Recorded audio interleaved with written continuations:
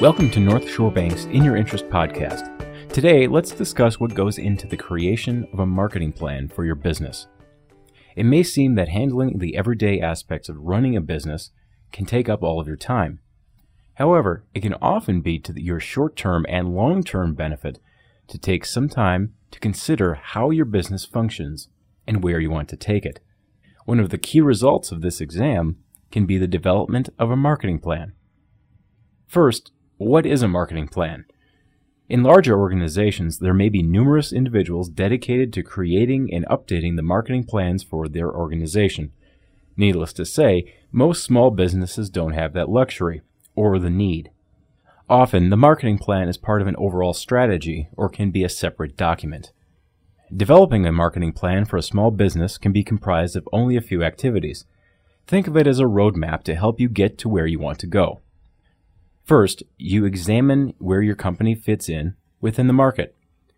Second, you analyze how your products or services compare to your competition. Third, identify areas of weakness that can be fixed. 4.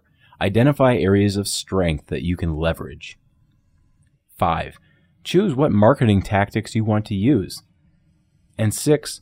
Develop a plan of action to follow. Know your market. Examine who your customers are and who they will be. Then understand the needs of the customer. Also, try to understand what the key reasons are as to why a customer buys. Is it product, quality, price, service, or something else? Are there segments of the potential customer base that your product or service is uniquely suited for? Know your competition. What is it that makes your toughest competitor successful? What are your weakest competitors' points of weakness? Know your own company. What are your strengths and weaknesses within the market? How can you leverage those strengths and correct your weaknesses? And are there products that you need to develop? Develop a plan. Often, just putting a plan on paper will force you to make decisions that are easy to put off when you're busy. The act of creating the plan will give you the discipline to make those decisions. Once the plan is completed, you can use it as a guide to make everyday decisions about marketing. Decide on the tactics.